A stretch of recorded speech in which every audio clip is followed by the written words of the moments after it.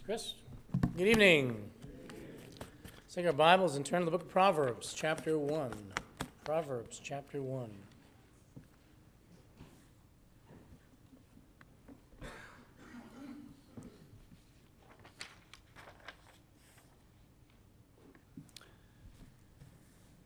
To begin tonight, I'd want to read just verse 7. The fear of the Lord is the beginning of knowledge. Fools despise wisdom and instruction. Let's pray. Our Father in God, we are grateful for the day, grateful for the opportunity to worship this morning, and once again to come together in the evening as a group to participate in the local church, to once again worship you.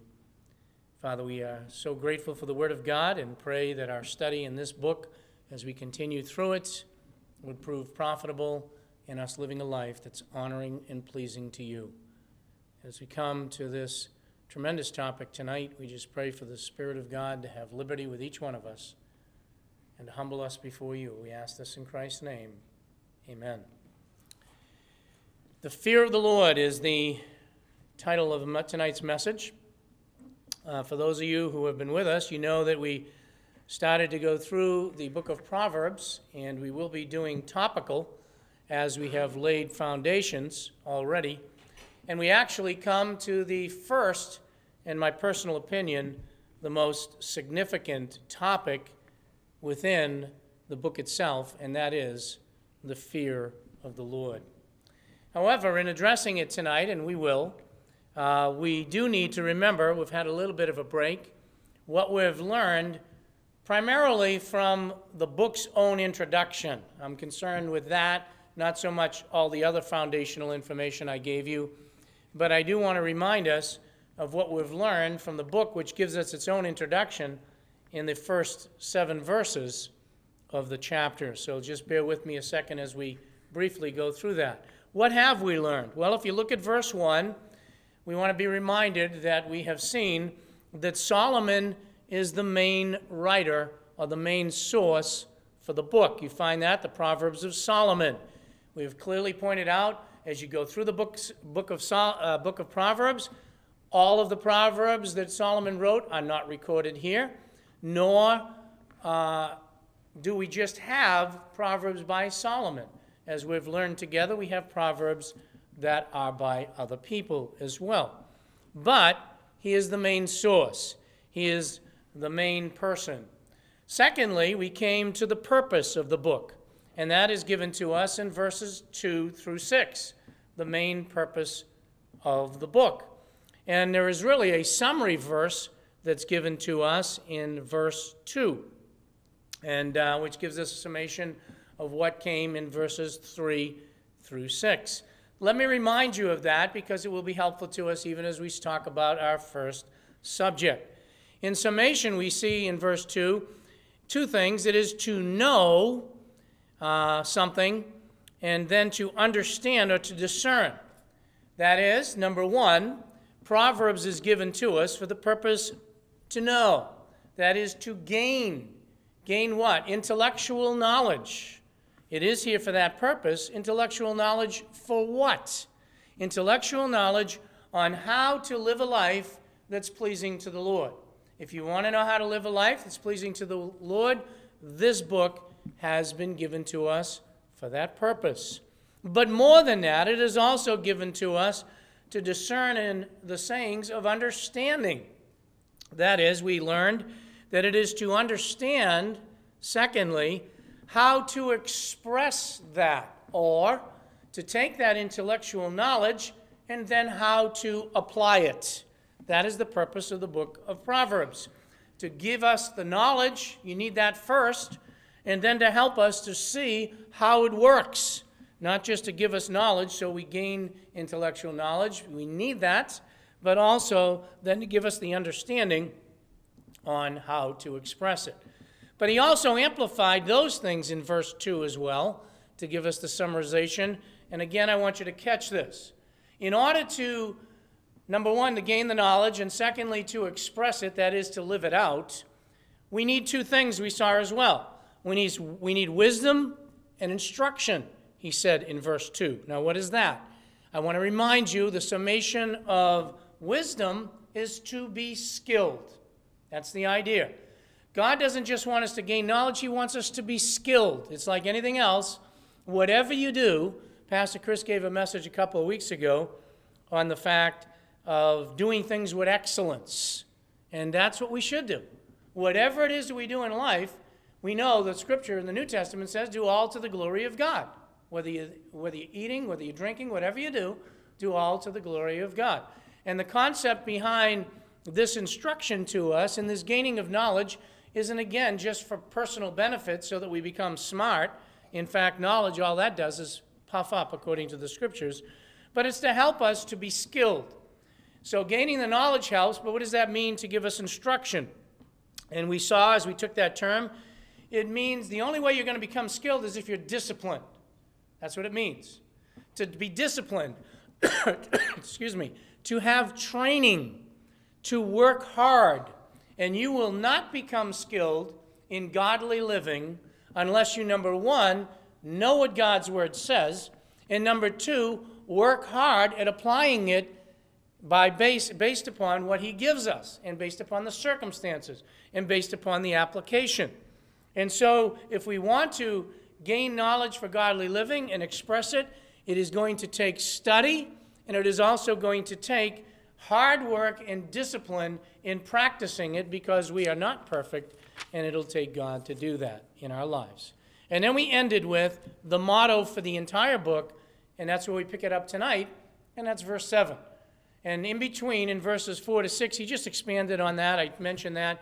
He gave it from both the student's perspective and the teacher's perspective as he began to talk in there. But you come down to verse 7, which sets the tone for the entire book, and I believe is its motto, as I chose to give it a title, and that is the fear of the Lord is the motto for the book. And so we want to begin tonight in taking a look at this topic, as we will deal with several topics, as I mentioned, in the book of Proverbs, and the foundation for all of it is this one. So let's begin with the basics of the fear of the Lord. That's number one. I'll get to a definition in a moment. But first of all, let's deal with the basics right found in verse 7. And what is it? The fear of the Lord is the beginning of knowledge. And to put it very simply, the basic understanding of the fear of the Lord is that it is where everything, and I underscore that word, everything begins. You will not have wisdom, you will not have knowledge, you will not have skill, you will not live a successful life that is a godly life that is pleasing to the Lord without the fear of the Lord. It is repeated in the book of Proverbs. Go with me to chapter 9 and verse 10. You say, I'm living for the Lord every day. Do you have the fear of the Lord in you? And we'll talk about what that means in a moment. If you don't, you're not living a life that's pleasing to God. In Proverbs chapter 9, verse 10, here we go again. The fear of the Lord is the beginning of wisdom. It said it was the beginning of knowledge in verse 7. It now says it's the beginning of wisdom.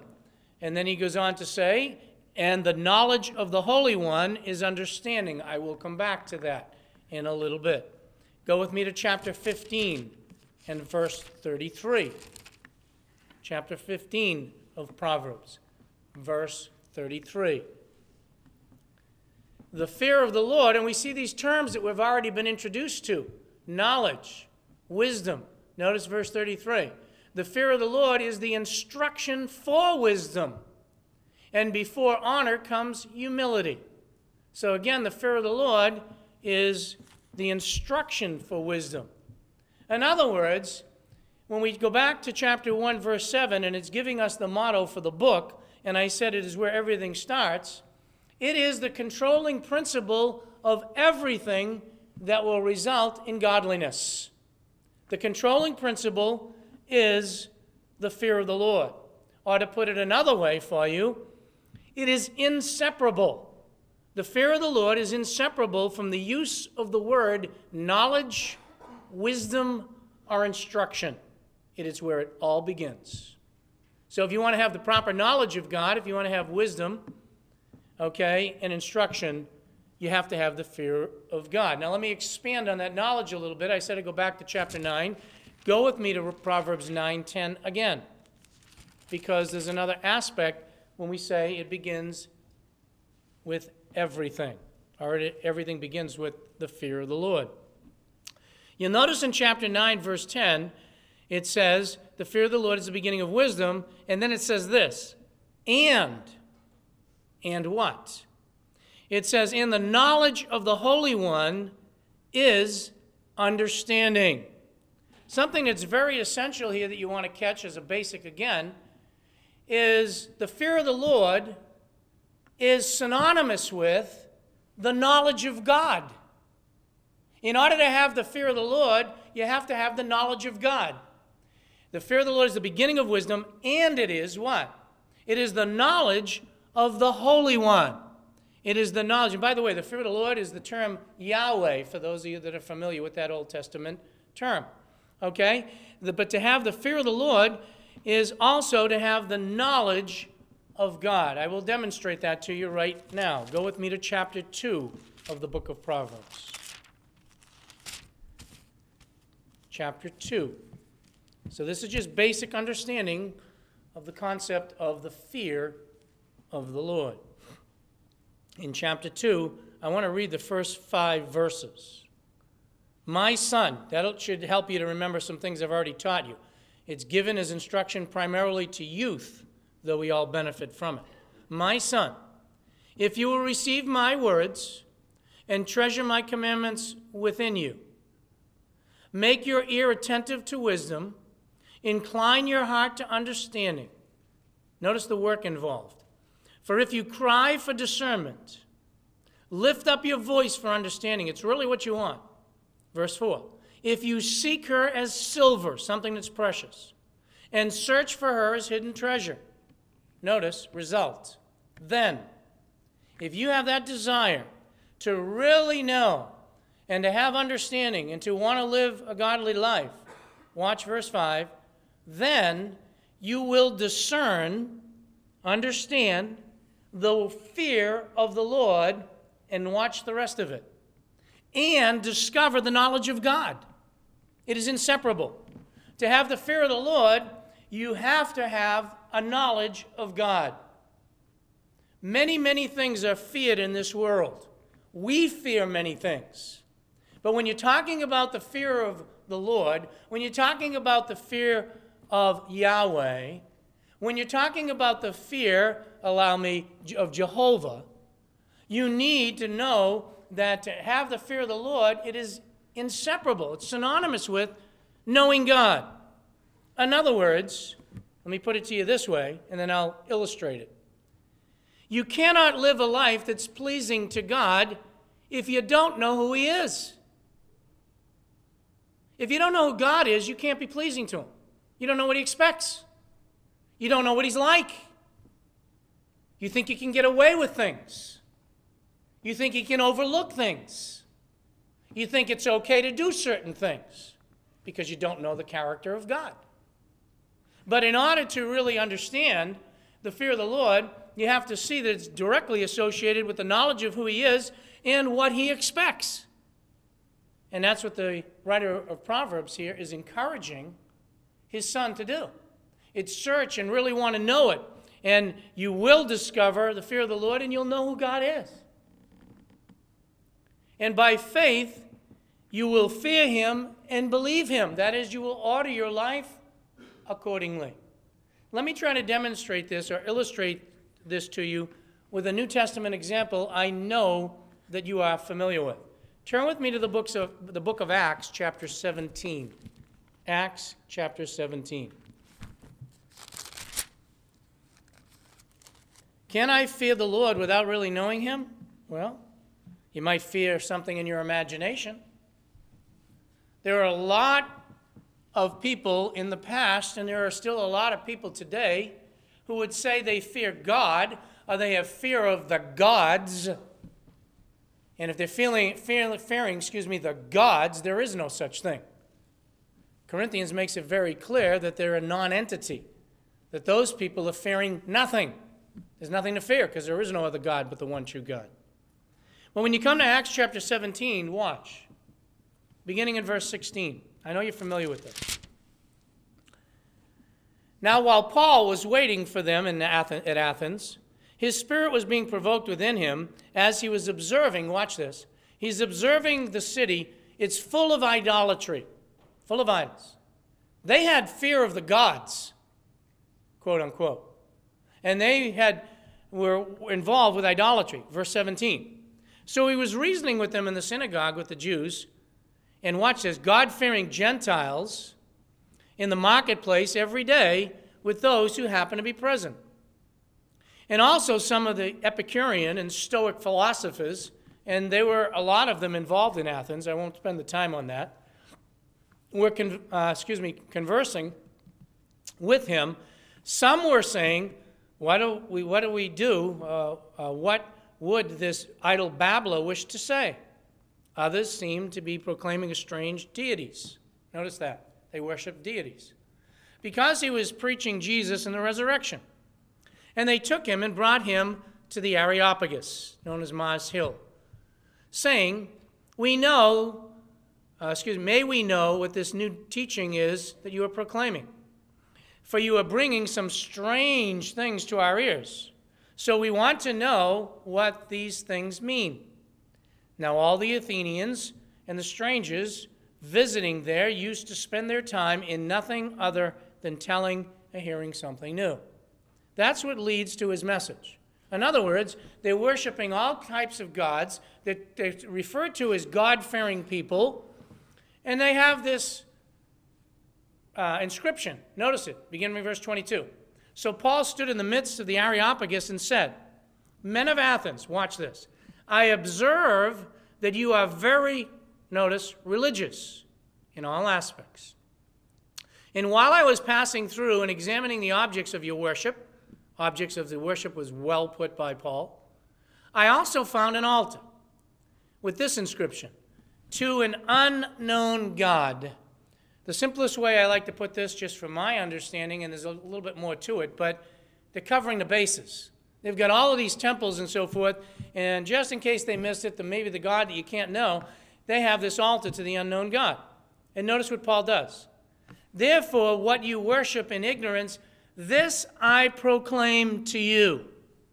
In other words, he's giving them insight. In order to have the proper fear of the Lord, in order to understand you need to understand, what God is really like. And that's what he does. Notice how simple he is with the Gentiles. The God who made, and he describes God. The God who made the world. He has the courage to stand up and say that to them in the midst of Athens. And all the things in it.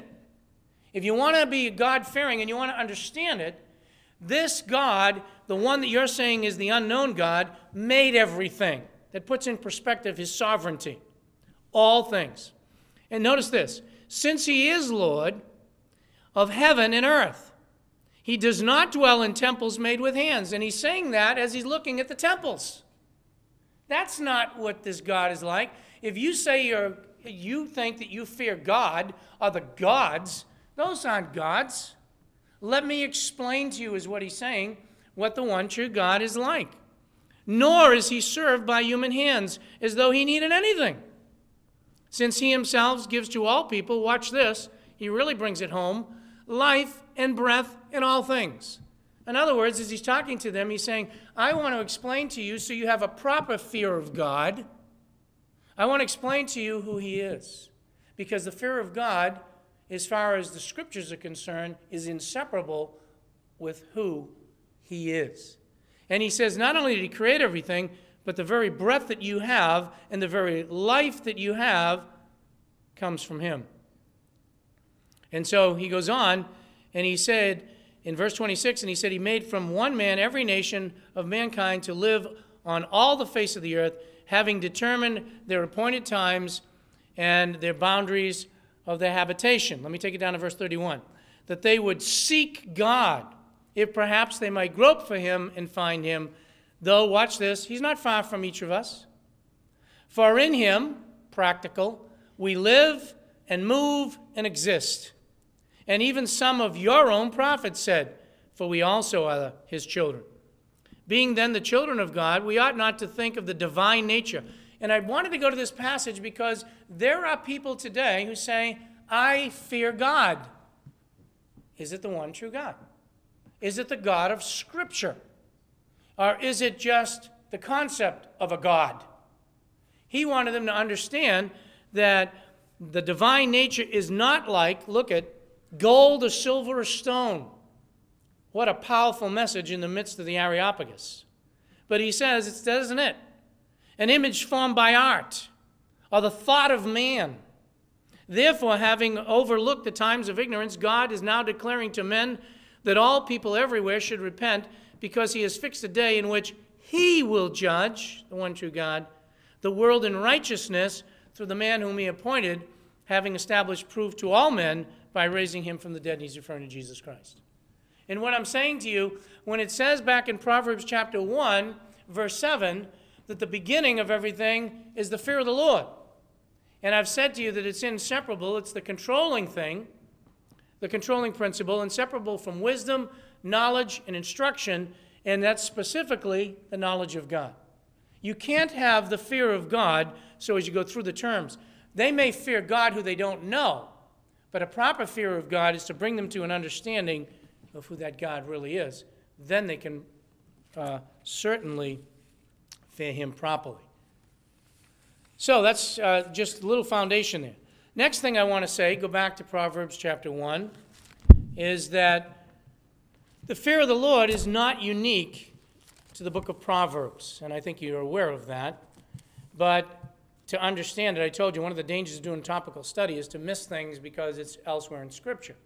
Well, this concept is not new to the book of Proverbs.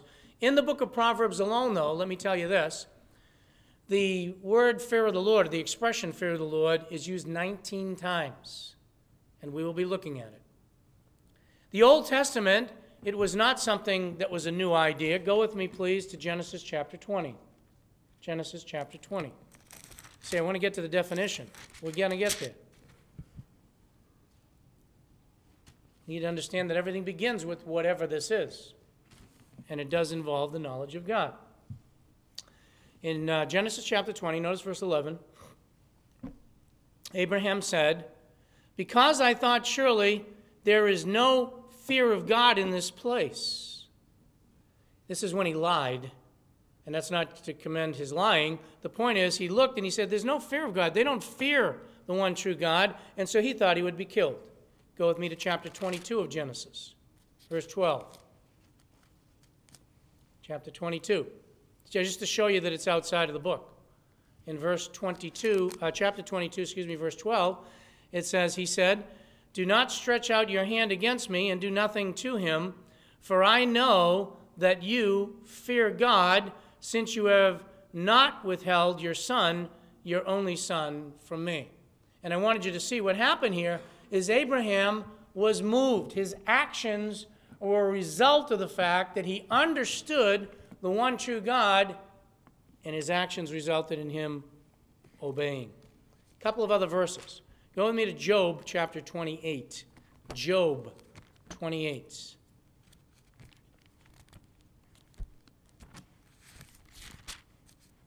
You're either all on computers or sleeping because I don't hear any pages turning. Okay, but Job 28, verse 28. And to man he said, behold, the fear of the Lord, that's wisdom. That is wisdom. And we'll get to the next part because that you'll see is a part of it. And depart from evil is understanding. But you notice even Job had a concept, and he understood fear of the Lord. Turn with me to Psalm 111. Psalm 111. Let me mention this to you. In Psalms, the fear of the Lord appears 45 times, just alone in that book.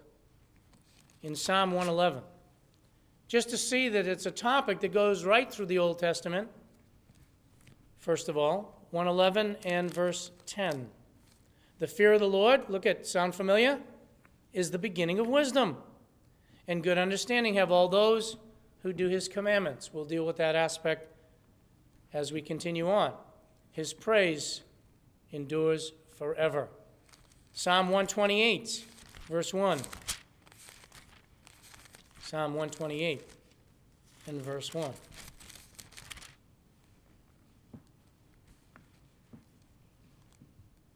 How blessed is everyone who does what? Fears the Lord, who walks in his ways. And I will deal with that aspect of it, not tonight, but we will deal with that. But notice, the one that's blessed is the one that has favor, the one that's pleasing is the one that fears the Lord. And those are just a couple of places. Genesis, Job, I turned you to. Well, let me go to one other one because it'll help to set the tone. Go to Ecclesiastes 12. Ecclesiastes 12. I know most of you are familiar with this, because I've referred to Solomon there. And you come to verse 13 and 14, it says the conclusion, when all, this is chapter 12, verse 13 of Ecclesiastes, when all has been heard, is what? What's the first thing he says? Fear God. And we'll deal with the other aspect and keep his commandments. Why? Because this applies to every person. For God will bring, watch this, every act of judgment. Don't forget that. Everything which is hidden, don't forget that, whether good or evil. He says the whole purpose of man is basically to fear God. So it's not only in Proverbs, though it is. It's not only in the Old Testament, but it is also in the New Testament 19 times. Let me just highlight a couple of verses. I won't highlight all I have here. Go to the book of Acts chapter 9. Acts chapter 9. So this is an important theme that goes through Scripture, and it is the foundation of everything that's going to be said in the book of Proverbs. In Acts chapter 9, verse 31. So the church, you're going to see that it's a prosperous situation. The church throughout all Judea and Galilee and Samaria enjoyed peace, being built up, and going on in the what? Fear of the Lord. The early church grew. Why? And they found peace, and there was instruction, edification, building up. What were they doing? They were moving forward in the fear of the Lord and in the comfort of the Holy Spirit, continued to increase. They continued to grow. They continued to be prosperous. Go with me to 2 Corinthians chapter 5 and verse 21. 2 Corinthians chapter 5 and verse 21.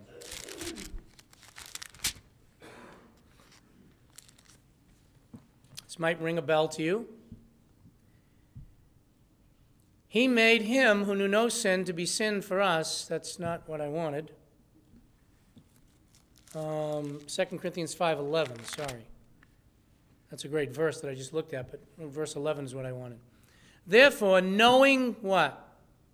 The fear of the Lord, we persuade men. Why do we witness? You think it's practical? Why do we witness? Fear of the Lord. Knowing the fear of the Lord is because we do know it. We persuade men, but we are made manifest to God, and I hope that we are made manifest also in your consciousness. And we could look at Ephesians, we could look at 2 Peter, the book of Revelation. I'll just turn to the last usage in Scripture. Go with me to Revelation 19. It's not the only time in the book of Revelation, but Revelation 19, I believe, is the last one. Revelation 19 and verse 5.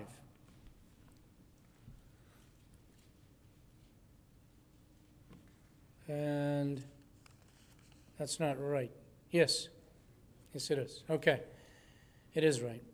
And the voice came from the throne saying, give praise to our God, all ye his bondservants, you who fear him, the small and the great. So from the first book to the last, what I'm saying to you is we come to this expression, the fear of the Lord. And the fear of the Lord has to be associated with knowing him. A couple of other basics that I want to get. One more basic, and then I'll give you a definition. We'll let the Scriptures do that for you. When you talk about the fear of the Lord, as is presented in Proverbs chapter 1 and verse 7, it says the fear of the Lord is the beginning of knowledge. I think this is very important, and I'll tell you who it's important for. People that study. One of the dangers when we study the Word of God is we break things down, which is good, and we study them so finely, which is good, that oftentimes we destroy some things that we shouldn't. And that is true with the fear of the Lord and some of the reading that I did. The fear of the Lord must be taken as a unit. He doesn't mean it any other way than that way. You will not get the essence of the fear of the Lord by studying the word fear alone and studying the Lord alone. Any more, maybe these are poor illustrations, but let me give you two. Any more than you can break down water and say, if I just take hydrogen twice by itself and I just take oxygen by itself, I've got water. No, you don't. No, you don't. But when you get H2O together, you've got water.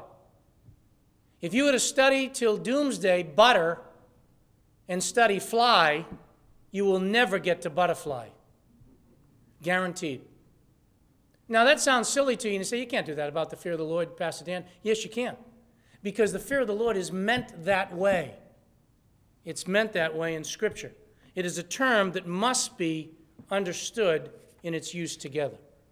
Well, what does it mean? You told us how important it is. What does it mean? And you will hear all kinds of definitions that are given even by believers.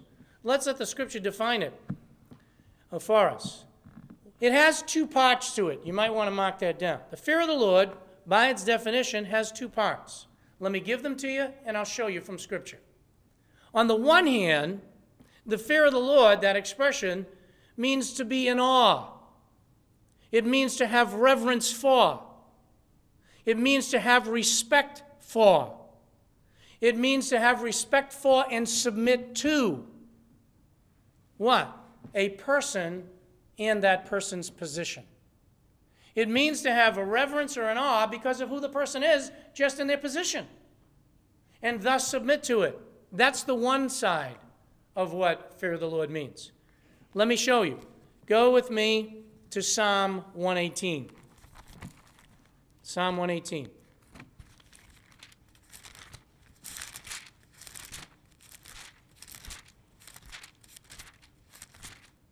So what are we saying? On this one, what we're saying is just because God is who he is, we ought to fear him. We ought to stand in awe of his power, who he is, and respect his person and position. Psalm 118, verse 4. Oh, let those who fear the Lord, there it is, say, watch how comforting this is. His loving kindness is everlasting. There's no dread there in that passage. It's a very positive thing. It's, in other words, speaking to Israel, he's talking here. He says, let those who do fear the Lord say, his loving kindness. What a great God. Even because of the kindness and loving kindness that he expresses ought to cause us to stand in awe of him. That he would even be that kind. Psalm 47, verse 2. Psalm 47, verse 2. This is how the Scriptures use the fear of the Lord. Psalm 47, verse 2. For the fear of the Lord, for the Lord Most High is to be feared, watch, just because of his position. A great king over all the earth. There's no dread in this one. It's simply saying the Lord, the Most High Lord, is to be feared.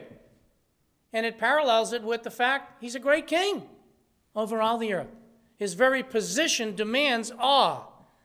That is what the idea is, and I'm not going to turn here, but I'll give you the reference. That is the idea of what you find in Hebrews chapter 12 in verse 2, where it talks about we are looking to the author and finisher of our faith, the Lord Jesus Christ. And because of who he is and what he's done, we obey him. We are awed by him. So on the one hand, you have an awe just because of his position as king. On the other hand, in the definition and as it's used in Scripture, and too many Christians don't want to admit to this, the fear of the Lord does mean to stand in awe because of who he is, but it also means to dread him. You can't escape that from Scripture. It means that I fear not to obey him. Now, I know that we have many believers here tonight, and immediately in your mind, I hope, comes Romans chapter 8. There is therefore now no condemnation. Praise the Lord. That ought to make us stand in awe. But there's too many Christians that also see that we're going to stand before the judgment seat of Christ, and there's no fear. They don't think that's any big deal. Oh, it just gets burned up. Is that your understanding of God? The other part of it is dread. It is fear for disobedience. Why? Because of how he addresses sin. You don't think that's so? Go to Psalm 119. Psalm 119. Watch. Psalm 119 is a big psalm. Look at verse 120.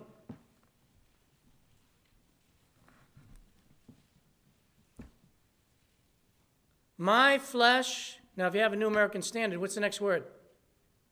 Trembles. Let me ask you something. When's the last time you trembled at the thought of God in a healthy way? Now, I don't want to be out of balance here. Listen, folks. We ought to love God. And we need to see the part of God that because of his loving kindness, because of his mercy, is just a tremendous God, compassionate God. Yes. But notice what the psalmist says. My flesh trembles. Why? For fear of you. And watch. And I am afraid of your judgments. You see, we sometimes we should fear authorities. We should fear people in positions because they have the right and the authority. But we should also fear if we stand before a judge or we stand before a situation, the awesome power they have, and they can come down in the judgments. And one of the reasons people pursue sin, and you want to hold on to this, because one of the evidences, I'll give it to you right now, one of the evidences that you really fear God is you flee sin. Why? Because God hates it. Psalm 96, verses 4 and 5.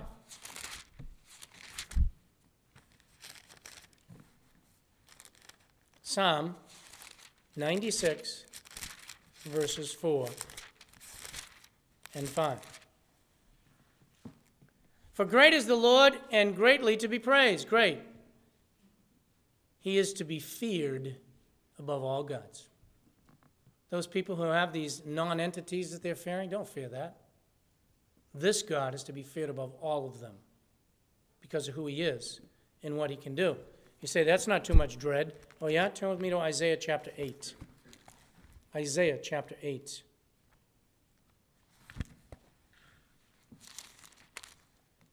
Isaiah chapter 8, look at verse 13. It is the Lord of hosts whom you should regard as holy, and he shall be your fear, and he shall be your what? Dread. See, Pastor Dan, I think you've got it all mixed up here. Now you get me, I didn't need to fear God. I thought I was to love God. You are. What I am saying to you is this, and we'll go back to Psalms. They must be taken together. To represent the fear of God as simply, I just fear him because of his position without seeing the fear of judgments is not a proper understanding. To say I fear his judgments, but I don't just fear his personhood and who he is and just how great he is not a representation of the fear of God. They must go together. The fear of God must be the term put together, and both of those aspects need to be there. Go with me to Psalm 2. Let me show you this together. You just saw it a moment ago, but go to two other quick Psalms. Psalm 2.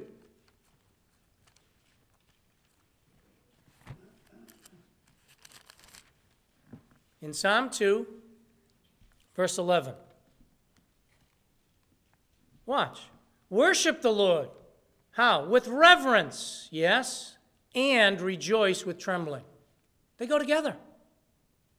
When you go to worship the Lord, there's reverence for him because of who he is. We have an awesome God. We have a God that's worthy because of just his character and who he is. And we should rejoice, but we should do it with trembling, also because of who he is.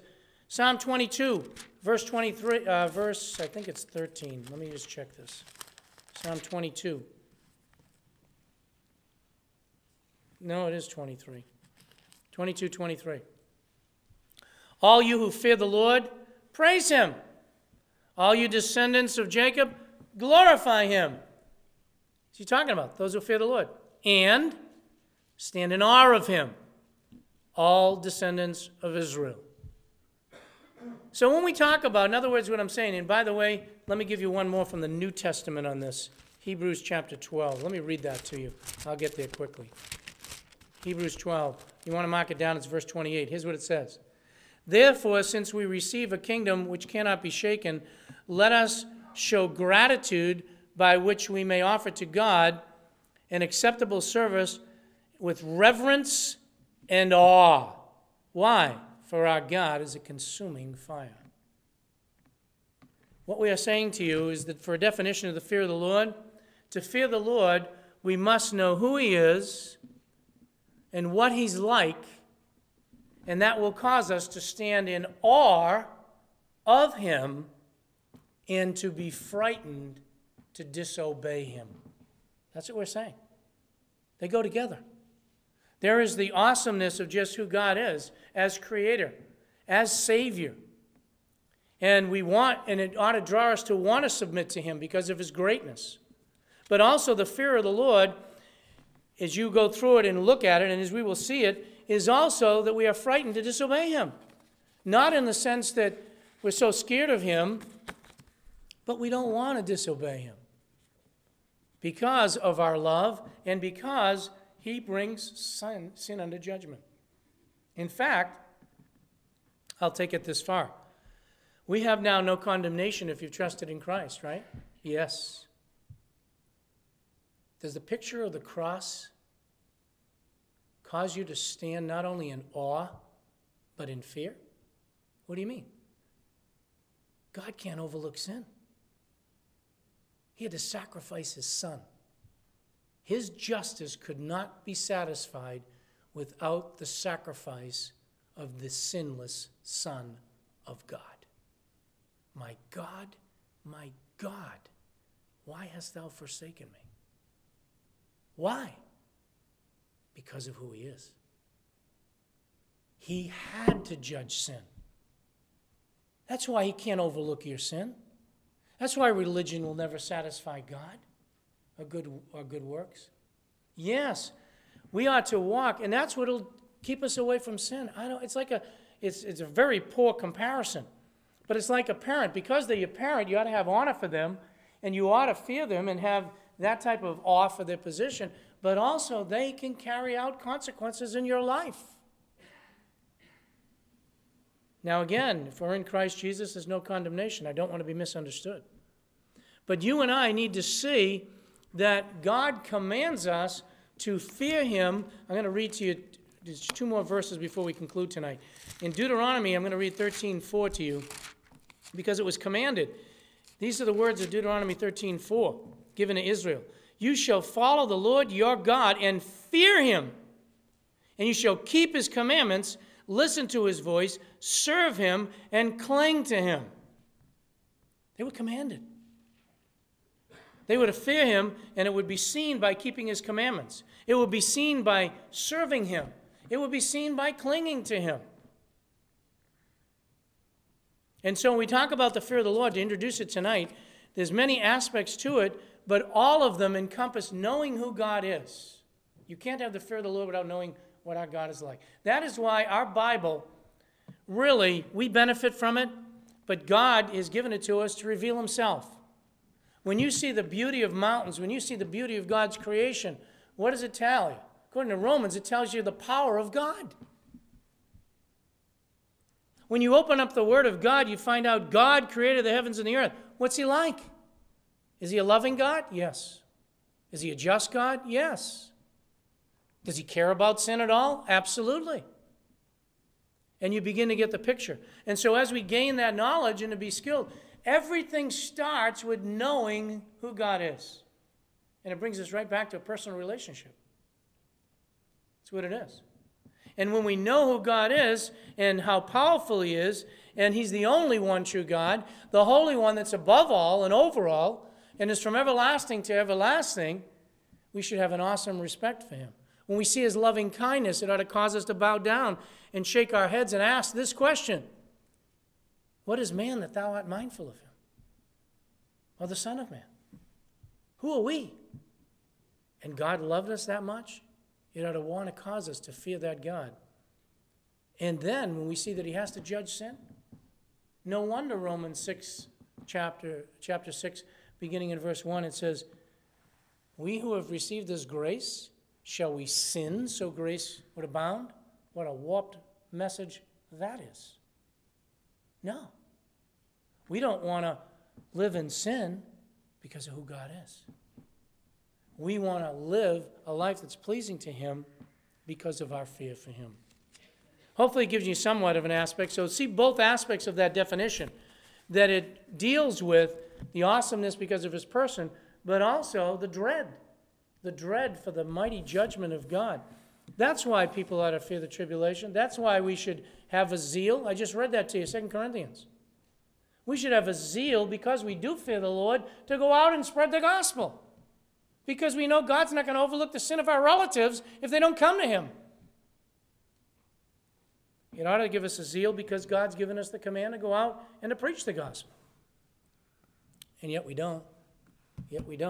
And then we say, we fear the Lord. So we're going to take a little bit of look as we go through Proverbs. What does it look like? How do I know if I really fear the Lord? What will happen in my life? What will it look like if I really do have that awesome fear and that dread? But we'll leave that to pick it up next week. Let's close in prayer. Our Father in God, I thank you from cover to cover. This book is filled with the concept of the fear of God.